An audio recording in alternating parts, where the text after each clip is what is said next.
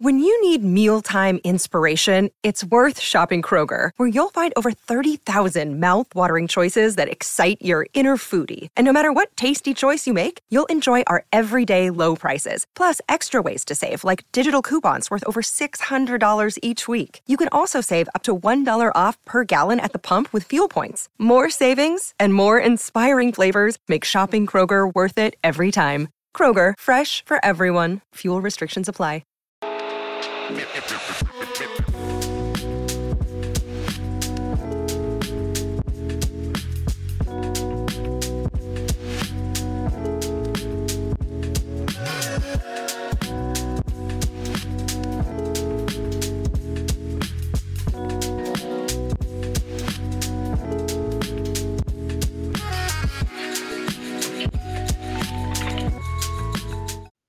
Well, let's get into the Sentry Tournament of Champions. We'll talk about our picks really quick. So Colin Morikawa, one of my picks, top 5, paid a little bit on the Bet365 app for the each way bet. He is looking great, leading early Thursday, but we always know, isn't it better when your guy's like has a good round Thursday, but it's not like leading? I know he wasn't maybe the official leader by the time it was all said and done at the end of Thursday. I think he was T2. But I never feel good about a winning pick when he's leading on Thursday. Yeah, no, I totally agree with you. I was in the same boat. Him and Schauffele both started off hot. And actually, Schauffele ended up in the final group and then proceeded to lose by like 7 shots, I want to say. So it was actually funny because the final group was Akshay Bhatia, Xander Schauffele, and Chris Kirk, and Akshay and Xander were nowhere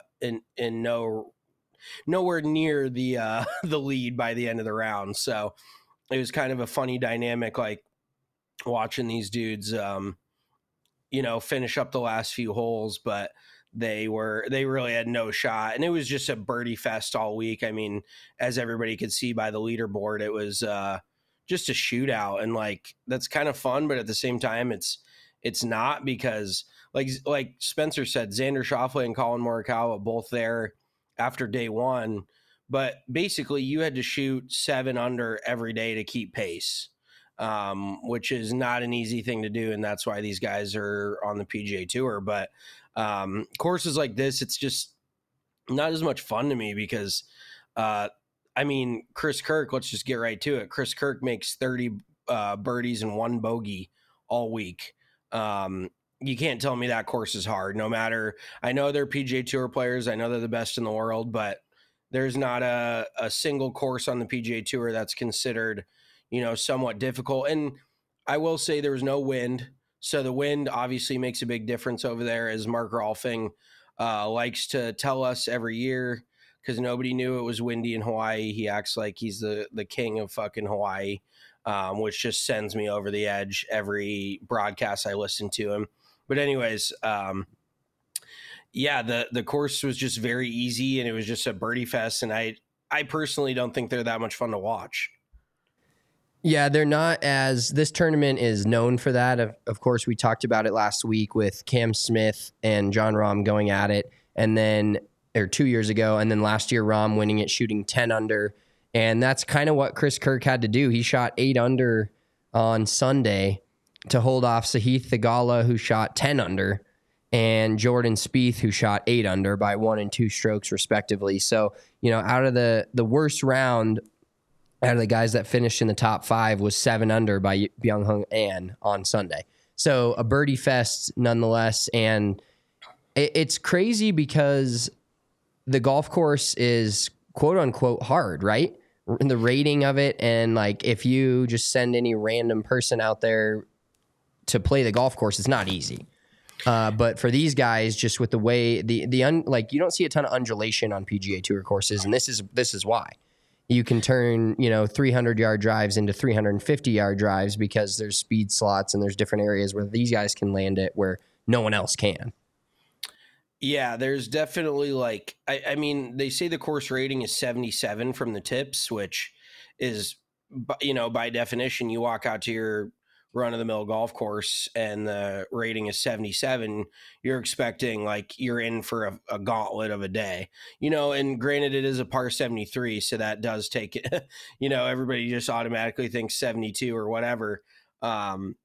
So the fact that it is a par 73 makes a bit of a difference, but I can tell you, like, even I've played Bear Creek in Colorado, and that rating, I think it is a par 71 maybe, or no, it might be 72, but the rating is like 77. And I guess it's just all how you interpret a golf course. But I can tell you just right off the bat that no dude on the PGA Tour is shooting that number at Bear Creek like Chris Kirk did this week on the PGA Tour. Like, that's one of the hardest golf courses I've ever stepped foot on. So it's all, I guess it's all relative, and it makes you wonder where they get these ratings from. If they base them off your average player, if they base them off of off multiple different levels, but it just doesn't make a lot of sense to me when all they talk about is how hard this course is, and then these dudes go out and, I mean, Sun JM set all-time record for birdies in a 4-round event. He made 34 birdies this weekend. So what is that, an average of 8.5 a day? So he's basically birdieing half of the holes in the golf tournament, and he didn't win. That's crazy. Yeah. No, like when you put it like that, it's fucking bananas. Like the fact that he set an all-time, and I mean, wasn't it Rahm that set the all-time scoring record here last year, or was that Cam Smith 2 years ago? Cam Smith 2 years ago at 34 under. Okay. So yeah, I mean, think about that, 34 under, that is legitimately under par on 48% of the holes collectively, and like, it just blows my mind. Yeah, it was quite the finish. A couple of guys at the top of the leaderboard too. Jordan Spieth, kind of good to see him. I know we've talked about this being an easy course, but Jordan knows how to make a lot of high numbers, and he shot 8 under the last day. Finished third place, solo third. So good to see for Jordan Spieth on maybe a reclaimed 2024 for him. Sahith Theegala, of course, a guy we've talked about a lot, up and coming star on the PGA Tour. And then Kirk, it was good to see because we talked shit about it last week. I was personally happy to see somebody that was an actual champion from the prior year win the Tournament of Champions. Well, dude, it's funny because they don't even call it the Tournament of Champions anymore. And that's what had me fucked up. I was trying to put it on, I was trying to tweet it out and like find their Sentry Tournament of Champions. They just call it the Sentry now. It's not even the Tournament of Champions. So it definitely gave it like a little bit more of like a bleh vibe. And as we discussed last week with all these dudes that are playing that didn't win last year, it just gives it less of an elite, feeling of a tournament, where they just kind of throw anybody willy-nilly in there. I will say too, with the scoring, you could tell how easy the place was. I think it was 19 or 20 under got you inside the top 25. And then Vincent Norman finished last place. If I'm not mistaken, he made 15. Did he make 15 birdies and 3 bogeys? I want to say he finished at 12 under. 6 under for the event. Okay, 9 birdies, 3 bogeys, and was like far and away at the bottom of the like the next guy was Hideki Matsuyama at 8 under, and then you have Lee Hodges at 9, Ricky Fowler at 10. But yeah, anything to get inside the top 25 was 20 under par. So it is like a pitch and putt for these dudes over there. And a few of these holes, like I actually thought it was pretty cool what they did on 18. Did you see? I know it was for sure on Sunday, but I'm sure they did it throughout the week. They had a drone in the middle of the 18th hole, kind of near the landing spot, to follow the ball to see how long it rolled, because I think there was a few drives that didn't stop for 45 seconds after they hit the ground, because that's how sloped that fairway is. That's an insanity. And the one thing we can say positively about this course that we've said for years is it ends on a par 5. So I guess that's fun. Guess that's a win for Kapalua. Right. No, it's a great par 5. And Kevin Kisner actually was like, I'm aiming as far right as possible, because Chris Kirk was laying up on 18 with a 1-shot lead. And I will say that was the shot of the tournament for him, was on 17. Sahith had it tied for the lead, and he Chris Kirk stuffed a 5-iron in there from like 205 to like 2 feet, like a no-brainer, tapping birdie on 17 to give him a 1-shot lead. Because as easy as that hole is to birdie, there's definitely still trouble. Like, especially Chris Kirk being the dude that really works it right to left.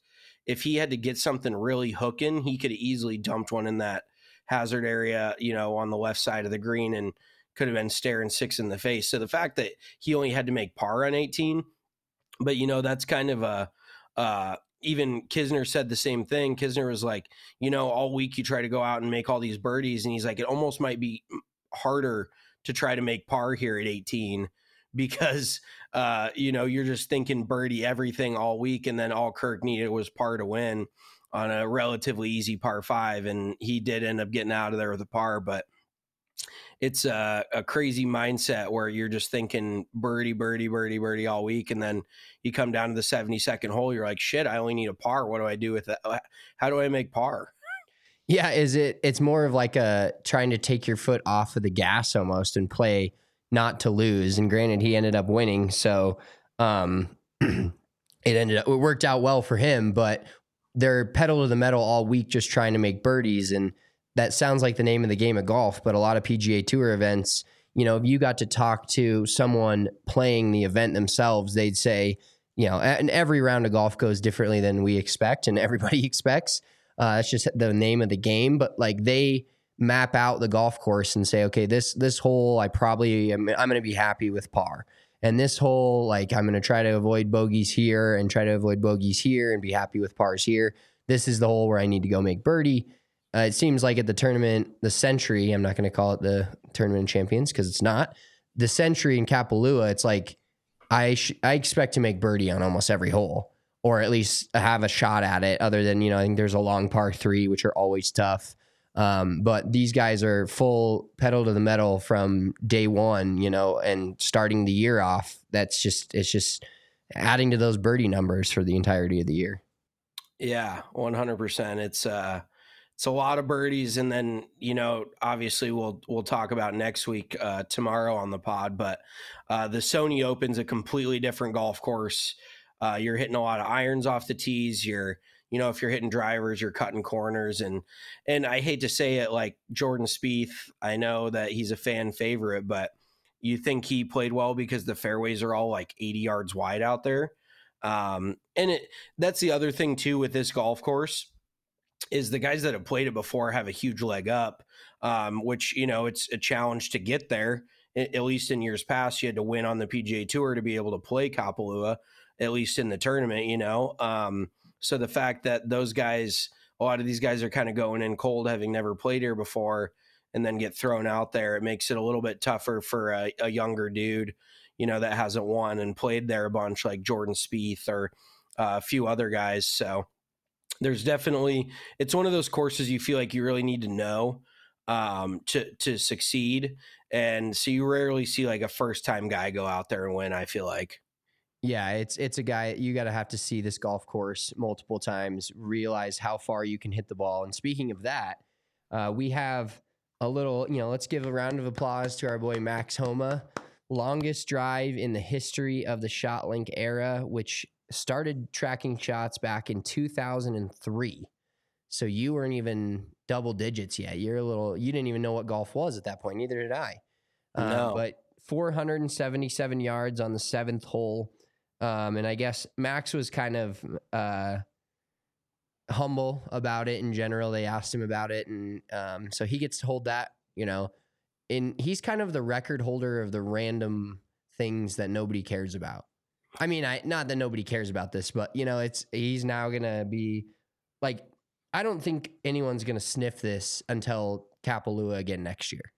It's one of the only places, if not the only place, where this is even remotely fathomable. Well, I will say, depending on how firm they get Castle Pines for the BMW, that let's put that in the memory bank, because number one at Castle Pines Golf Club is straight down the hill, par 5, where I can't remember the cross bunkering, or I don't even know if there is cross bunkers, but if it's firm, I bet somebody could get close to touching it on that hole. Part of the reason why they made that course so much longer and tougher, just to equip itself for the PGA Tour. But yeah, 470 something, no matter how you slice it, that's a bomb.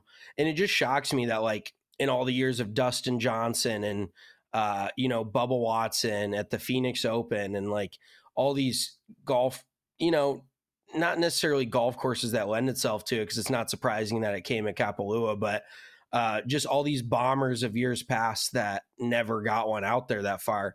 I mean, I remember Dustin Johnson back in his day, that I think it may have been the same par 4. Is it kind of the downhill, like dogleg right?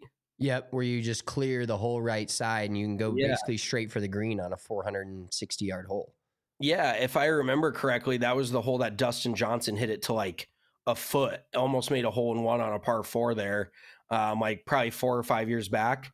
So I don't know if they've made it longer since then or what, but I remember that hole distinctly, because I remember Dustin Johnson like grazing it for a hole in one on a par 4, which I don't think's ever been done on the PGA Tour. I actually think it's only been done by dudes that play by themselves at your local golf club on like a weekday afternoon. Yep, that's the only time it's been done in the history of golf. Never witnessed, only heard about. Exactly. I was gonna say, did you hear anything? Did you like see anything about Kevin Kisner? What did you think? Well, that's where I was gonna go next. Is so I watched the tournament, but I was at a sports book for most of watching it, so I didn't get the sound. They weren't too keen on NFL Week 18 to put the sound on of hey, sir, could I get the volume up on this one? Yeah, the Sentry. But I did see some tweets, and there. So I got some tweets here that I saw from the weekend in Kevin Kisner. First of all, the Jordan Spieth one was hilarious. So Jordan Spieth had a 3-footer. Kisner just said, "It's 3 feet, Jordan. Just knock it in, bud." And then he ends up missing it. So that was hilarious. And just some other tweets talking about how great Kisner was in general, just because he's so real. So this one from Super 70 Sports: for the 38 of you who are also watching golf, NBC needs to lock down Kevin Kisner long term. He's already twice as good as Azinger and the definition of a guy who you want to have a beer with. Could be this sweet bastard's gig for the next 20 years. Yeah, no, I totally agree. I think, I personally saw this coming. Like it's just from everything that we've heard about him in, tour circles and everything you hear about from him in the media, it just makes complete sense that this dude is, I wouldn't blame him. I mean, like that dude said, he's already a million times better than Paul Azinger. I think he may have been the worst announcer in the history of just TV in general. I did have a guy tweet us, because I tweeted about Kisner, and where is it? I tweeted about Kisner from our golf account. Oh yeah, and this Jujitsu. It looks like he's an Arizona dude, so Tempe AZ, love that. Thanks for following. So Brandel was asking Kevin Kisner, and it was actually pretty funny, because Brandel was like asking Kevin Kisner how he prepared for broadcasting, like he was going through like Navy SEAL training. He's like, "What did you do to get ready for this?" Like he acts like it's the hardest job in the world. I'm like, oh my God, Brandel, like it just the way he was saying shit, and like, how do you, everybody else makes you look so good. How do you prepare, and how do you do? It's like, dude, shut the fuck up, man. He's going to call a golf tournament. Like, he knows these dudes. He knows this golf course. He could just show up and, provide better insight than, and that's kind of sad the fact that the bar is so low for announcers in golf. And he was like the great Johnny Miller, how are you going to prepare off the course like you did on the course? I'm like, Jesus Christ, nobody liked listening to Johnny Miller either. I was ready for that old conch shell to get off the fucking TV 20 years ago. As soon as I could hear words, I was done listening to Johnny Miller. But basically Kisner said to Brandel, Brandel was like, is this something you'd want to do long-term? And Kisner goes, we'll see if they even let me come out again tomorrow. Who knows what's going to come out of my mouth out here today. And just, that is the kind of authenticity, obviously, that you crave from any sort of announcer. But then this dude responded, Judd on Twitter, he said, dude bombed hard. And I was like, did he? I didn't see much of it like Thursday. And he goes, he was on Golf Channel just before and pretty sure he admitted that he rarely watches pro golf and kept doubting himself. I'm like, I don't think he's necessarily doubting himself. Obviously, this is his first time doing it, so he doesn't have a lot of experience. But like I said earlier, I don't think that he was super nervous. The thing he was probably most nervous about, which is something I think we could relate to, is just not letting cuss words fly. Like you can't be talking like you're talking to your boys. Like that's why I don't think I'll ever be able to go on the radio or anything. Like I can't be on any regular scheduled programming TV sort of thing. But other than that, I think, like realistically, let me ask you this. Do you think a lot of these guys watch the PGA Tour? Do you think they are sitting there watching golf on a Sunday when they're, when they have a day off and they work 4 or 5 days a week? You think they're going to spend their one day off and watch those other dudes out there play? Like, I think that's asinine. No, I don't think they do. I think we've seen clips where I think the only time that these guys watch the actual PGA Tour or whatever is when a golf tournament that they're in, like they're in the afternoon round and they're watching how the morning round is going. Like that part of it is, I think, where they, they're trying to get, some insight for their themselves in the event, and like how can they play, a few holes better, or how they can strategize their day going forward. But no, I kind of doubt that these guys actually watch themselves. A comment from Nathan here. It's really too bad that P. Reed sued himself instead of getting a few nickels out of Brandel.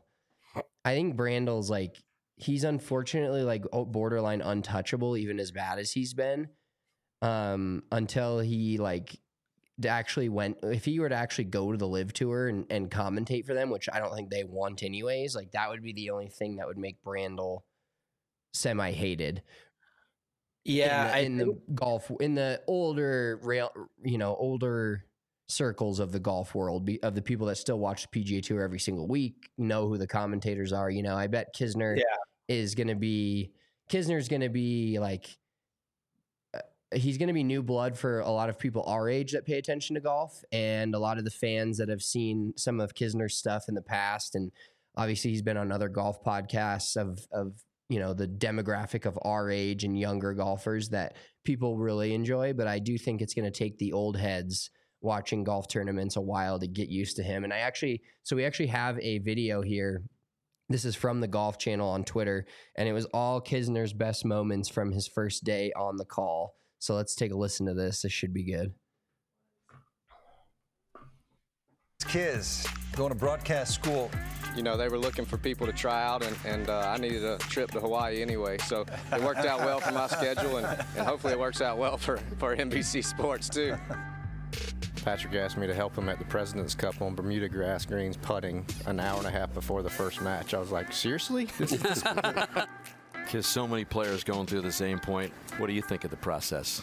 Well, it works. I mean, they can prove it to you on the putting green. I just don't have enough patience to do all this. I'm just rather look at it and hit it. How unbelievable was it when you watched your pal Harmon win the Claret Jug over at Hoylake? He's a bulldog, man. Whenever, as soon as those tabloids started messing with him, I'm like, you're messing with the wrong guy. These guys are asking me how Kiz is doing just as much as I'm reporting on them, so. I don't think I've cussed yet, have I? No, you've been absolutely impeccable.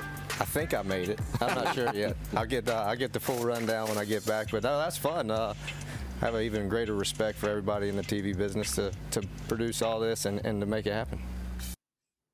So definitely some good moments from Kiz, and something that it makes the broadcast worth watching more. You know, everybody tunes into majors, but whatever the PGA Tour can do to make their product more, I think the product of everything in the world is moving a little bit more towards not as serious, not as newspapery, boring, and more to like real and fun. And that's what people can relate to. And Kiz is the perfect guy for that. Well, yeah. I mean, look at the direction that like TNT has gone in with their NBA and NHL panels, you know, for halftime and period reports and all that shit.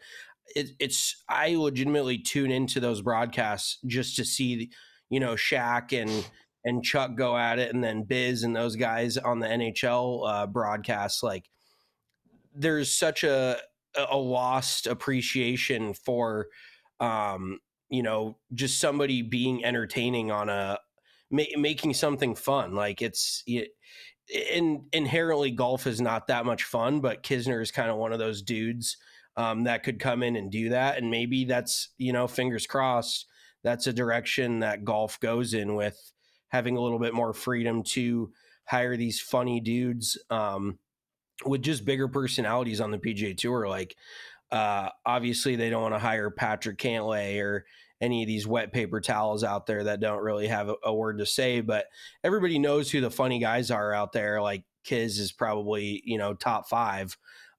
So bringing him on, I think it's just a perfect setup for everybody. And I think he's only on 3 tournaments this year. Is that correct? Yeah, I think as of right now, it was just this week, and I believe he's on next week at the Sony Open too. Okay. And I feel like there's maybe one other, I could be wrong, but overall, Waste Management. He'll be at the Waste Management. Oh, okay. We might run into Kiz inside the ropes. We'll chop it up a little bit with him. Now, will he be in the booth, or will he be on the golf course? Is he strictly in the booth? I think they're just keeping him to booth right now. They've got good talent on the golf course with Colton Oast and Smiley. Not as funny as Kiz, but they give that same aura. You know, they have that same, like, I was here, I wasn't that good here, but I can talk about it and continue my, you know, career broadcasting this game. Totally. No, I agree. I think it would be hilarious to get Kiz out there walking with dudes, because he'd probably he'd be the dude that would talk shit if he, you know, if a dude hit a bad shot or whatever. I feel like he'd throw a little chirp his way. So, but yeah, overall, one of the few moves that golf has made that I feel like is you know, an attempt to get more of our demographic of an age of people into the game. Oh, 1,000,000%. Interesting note as well from Chris Kirk. So he switched putters right before this event. He'd been working with he's on Callaway staff, and they have new putters that are just got released to the public last November. They're AI generated faces. So now the AI has officially won a PGA Tour event. He was playing the AI. Let's see here. He was playing the AI 1 milled number 7 at the RSM Classic last year, but switched to the AI 1 milled 6TCH, which is crank hosel mid mallet, just before this week. And now AI has officially got a dub on the PGA Tour. And it's just, you know, AI takes over so many things that we do day to day, or not us necessarily, but it was only a matter of time before it got into the golf world, and it was real heavy in the, you know, woods and drivers world before. Now it's gotten into the putting world, but it's basically making it, the face is now better to retain ball speed on slight mishits and off-center strikes. That's really what the AI does. You know, these guys don't need a ton of help on off-center hits on putting, but now that I kind of read through this, maybe I need some AI help in my putting game. Well, wasn't that Cobra putter, that fucking spaceship you had? I think that was AI like face milled, right? No, so that was 3D printed. Oh, that's what the it was. difference. Okay. Yeah. Yeah, so I do have one of the first, if not the first 3D printed putter of all time, but I haven't gotten into the AI game, so maybe I need to step it up and go spend $600-700 over at in an Odyssey. I honestly feel like AI is just a term thrown around for like not as intelligent of people to think something's worth more. Like AI generated this, like, it sounds like it should be expensive. And it's like, no, some computer just, put together this algorithm in half a second and you're buying this putter for $700. Like, you're a fucking idiot. But I mean, whatever works. I just feel like AI, it's a little overused. Actually, I'm going to get off topic just real quick. So a little bit of AI info. So ChatGPT. Yeah, which is I'm obviously not totally familiar with what it does, but it's basically artificial intelligence that, like, you ask it a question, it'll answer it. You ask it to write you an essay, it'll write you an essay. Like, it'll basically answer any, it's basically Google. I don't really get, I'm not like super smart, but it feels like basically Google. Anywho, the New York Times is suing ChatGPT and OpenAI, two of the biggest artificial intelligence like users, for copyright infringement, because basically what OpenAI and ChatGPT do is they pull all the database of like the entire internet and put it into their algorithm. So there's all of these articles written by the New York Times that ChatGPT and OpenAI has pulled information from and used them in its algorithm. So they're suing them for like billions and billions of dollars, because you can, per one article that they infringe on like the copyright, it can be $150,000 reward. So then think about how many articles the New York Times has written and think of all the information pulled. It's probably, 10,000 articles. So multiply 150,000 times 10,000 and you've got billions and billions of dollars that OpenAI and ChatGPT are being sued for. And who knows what else is going to come out of it. But I just thought that was insane. And it kind of makes sense. Like, where the hell is OpenAI and ChatGPT getting all their information? They're just, I guess it's all public shit that's being put out on the internet. But if you're then taking it and using it and saying it's your own, and then charging people a service for it, like, am I getting like too out there for you, or does that make sense? No, it makes sense. It's just the interesting part about it is this is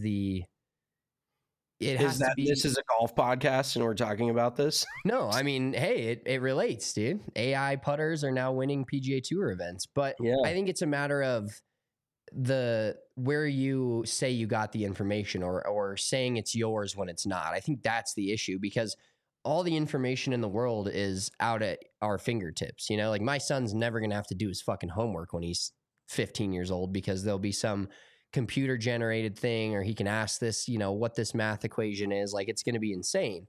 But I don't know, but then you get to the test and you don't have your little computer there, and then you're kind of hosed. But I think in general, AI is actually pretty cool, but I haven't dabbled into it as much as I probably should, just to know about it. But I also it also kind of freaks me out, some of the stuff that it does. And it's kind of something that I like to stay away from a little bit.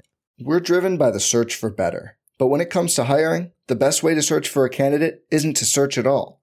Don't search, match with Indeed.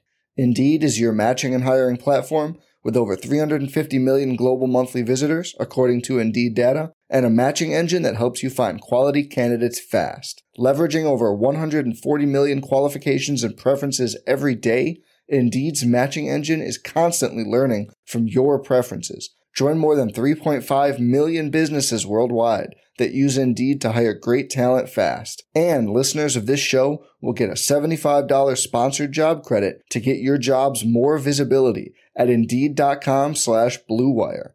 Just go to Indeed.com/Blue Wire right now and support our show by saying you heard about Indeed on this podcast. Indeed.com/Blue Wire. Terms and conditions apply. Need to hire? You need Indeed. Yeah, no, it's completely alarming. I mean, but if you're freaked out about what AI does, then you should probably get rid of like your Amazon Alexa and shit like that, because they're literally just listening to every single word you say at your house at all times. But that's another topic for a different day. Oh, what was I going to say? Oh, yeah, actually, I'm not going to out anybody, but a few of my girlfriend's coworkers have said they've started to use ChatGPT to respond like menial emails and shit. Like, Really? it just generates a response and off you go. Like you don't have to waste, you could probably save a couple hours a week not having to respond to bullshit emails. Yeah, that's maybe I will get into fucking AI. Maybe I do need to check this out. Another quick thing about Chris Kirk that I thought was interesting. They talked about it on his Instagram. He's kind of documented his journey to teach himself how to play left-handed. And he said he shot 82. His low left-handed is 82, which is by all accounts really fucking good. But I just think it's very interesting because obviously I'm nowhere near like what Chris Kirk is. But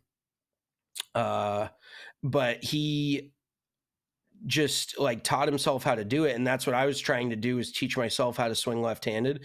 And it truly gives you a better understanding. Like once you're a very good golfer one way, and I'm not calling myself very good, but once you're a good golfer one way, then you're relearning all the mechanics and feeling like a complete, like you basically feel like a toddler when you step over to the other side of the ball, and the way your body tilts and the way you turn and your arm positioning, things like that. It's pretty insane. But credit to Chris Kirk. I think he actually took like a month or a month and a half off playing right-handed and was like just playing lefty. So credit to ambidextrous golfers. Amphibious golfers for the win. Also, he's taken home $3.6 million. Great start to his year with the first signature event of the PGA Tour season. Also, from back a couple years ago, Chris Kirk almost like quit the game of golf. I think we have talked a little bit about it, but had some issues with alcohol and came back better and stronger, and now is winning, one of the 8 biggest events on the PGA Tour. He's kind of always there in these bigger events. Missed him this week, obviously. Didn't see that one on the Bet365 odds. Didn't have that one on the bingo card. Yeah, but shout out to him for working through those issues. We're seeing that more and more in sports, as in terms of guys like speaking out about it and then coming back, and it's kind of like a feel good story instead of a oh, woe is me. It's like, I got some issues, and you fix the issues, and now you're winning some big events. He also looks horrible without a beard. When I was doing some research on him, there was a couple pictures with him without a beard, and it just brings me back to, does anybody look better without a beard than with a beard? Does any grown man, let's start there, look better without a beard than a beard?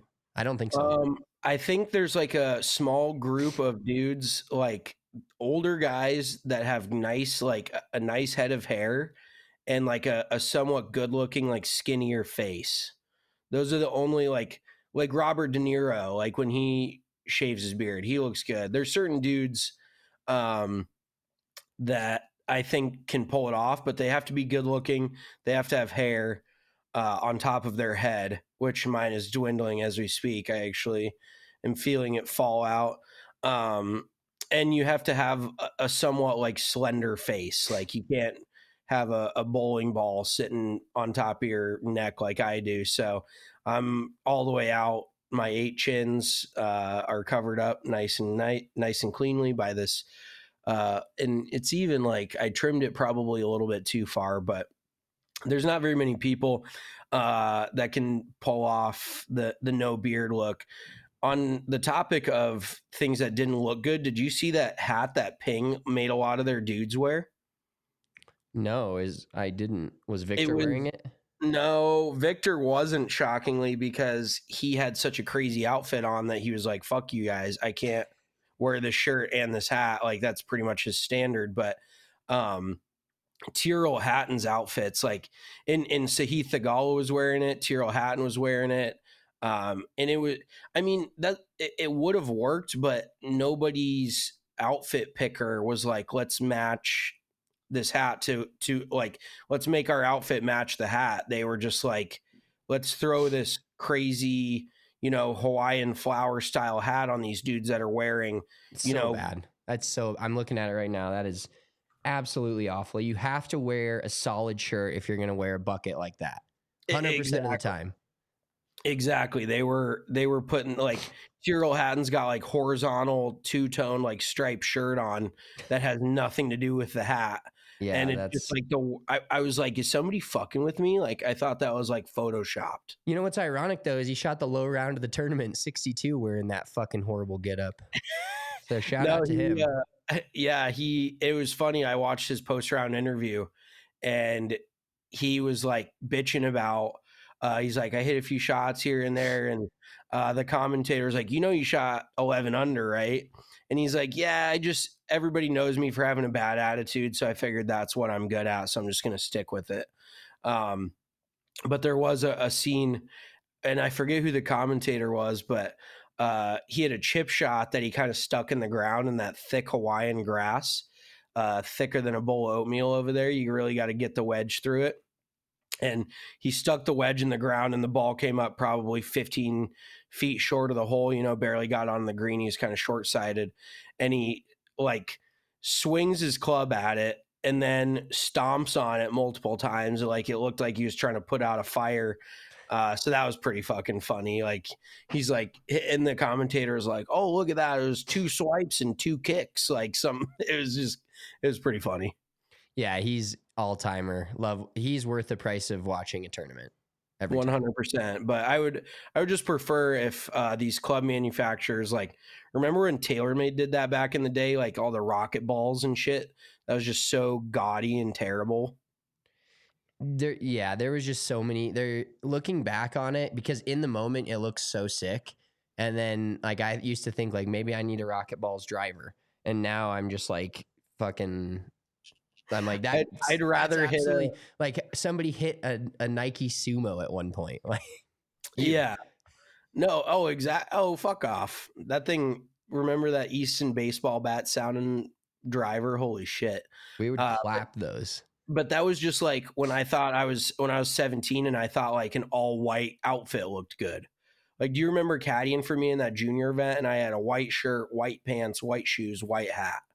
Like, I don't know what the fuck I was going for, and I actually like, it was circa 2011.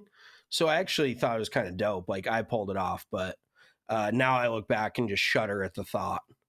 I'm still a big fan of white pants. I could always rock the white pants still to this day, but the full white get up is, I don't know. We should do like a evolution of golf outfits for just the everyday person. From like 2020 or 2010 to like 2020. Well, speaking of, we didn't even touch on Jason Day throwing it back to the 90s with his Malbon first outfits of the year. For those of you who didn't hear, he signed, I don't know what's going on with Adidas, but he left Adidas and is now sponsored by Malbon. For those of you who haven't heard of him, it's kind of a newer brand that's a little bit more fashion forward. But it feels like the baggy clothes are back in now. Like he was rocking the baggy, like borderline pleated pants, the big baggy, like kind of cotton looking shirt. And so I beg the question, is this shit from the 90s going to be back in where like I'm wearing like I already kind of dress like Tony Soprano a little bit. Like I like a big button down and, the pants. I don't really rock those super loose pants, but I love a good like old school like button down shirt, like especially short sleeve. But this golf clothes, is this coming back to life? Yeah, I think the fashion forward thing now is wearing shit from thrift stores in the 90s. Like it's like Macklemore was way ahead of his time in singing that song because that's what it's gotten to now. Like I rarely get compliments on my outfits from other dudes, But 100% of the time, it's on some retro shit that I own. That's Broncos, Nuggets, Avs. Like, that's the only time. And it's always on that shit. No, I had a, what did I have like an Iowa kind of like retro-ish hat. And this dude goes, I like your Iowa hat. He's like, is that new or is that like an original? And I was like, well, it's new.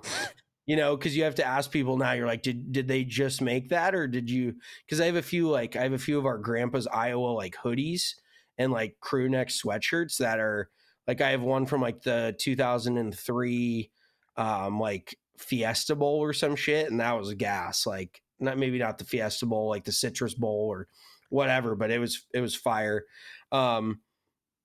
Nathan just commented on Tiger Woods. We'll get into that more tomorrow and kind of project where we think he's going. But obviously, if you haven't seen the news on social media, Tiger Woods is and Nike have officially parted ways. Kind of a weird deal, but you know, that's Nike's kind of getting out of the game. So yeah, they've lost Jason Day and Tiger Woods. No, Jason Day was Adidas, I thought. He used to be Nike. Maybe they lost him way in the past. Yeah, I Isn't mean, Scotty Scheffler Nike? Yeah, Scheffler's Nike. I wonder if like we'll talk about it more tomorrow, but I wonder if guys like Tiger are going to go to like a more put together fit of like, okay, their FootJoy shoes are obviously the best, and a lot of people like those. And then is it the hat shirt combo pants? You know, like I bet you You're saying like a clothing free agent type of thing? Yeah, or just like not being full head to toe in one outfit. You know, they just wear what they like versus like Tiger's made enough money on sponsorships in his career. I don't think he needs to go sign another deal. But I bet you this, every clothing company in the world that has any sort of connection to anyone around Tiger Woods' camp is making a red shirt right now in prep for that, you know, that sell of their wares towards him. I have a bold prediction, and I'll just throw it out here right now if we want to clip this or what, but I think Tiger's going to go to Grayson, given the fact that he's boys with Justin Thomas. Justin Thomas is one of the main guys on the Grayson staff. It's a younger guy's line. The Wolf logo is just sick.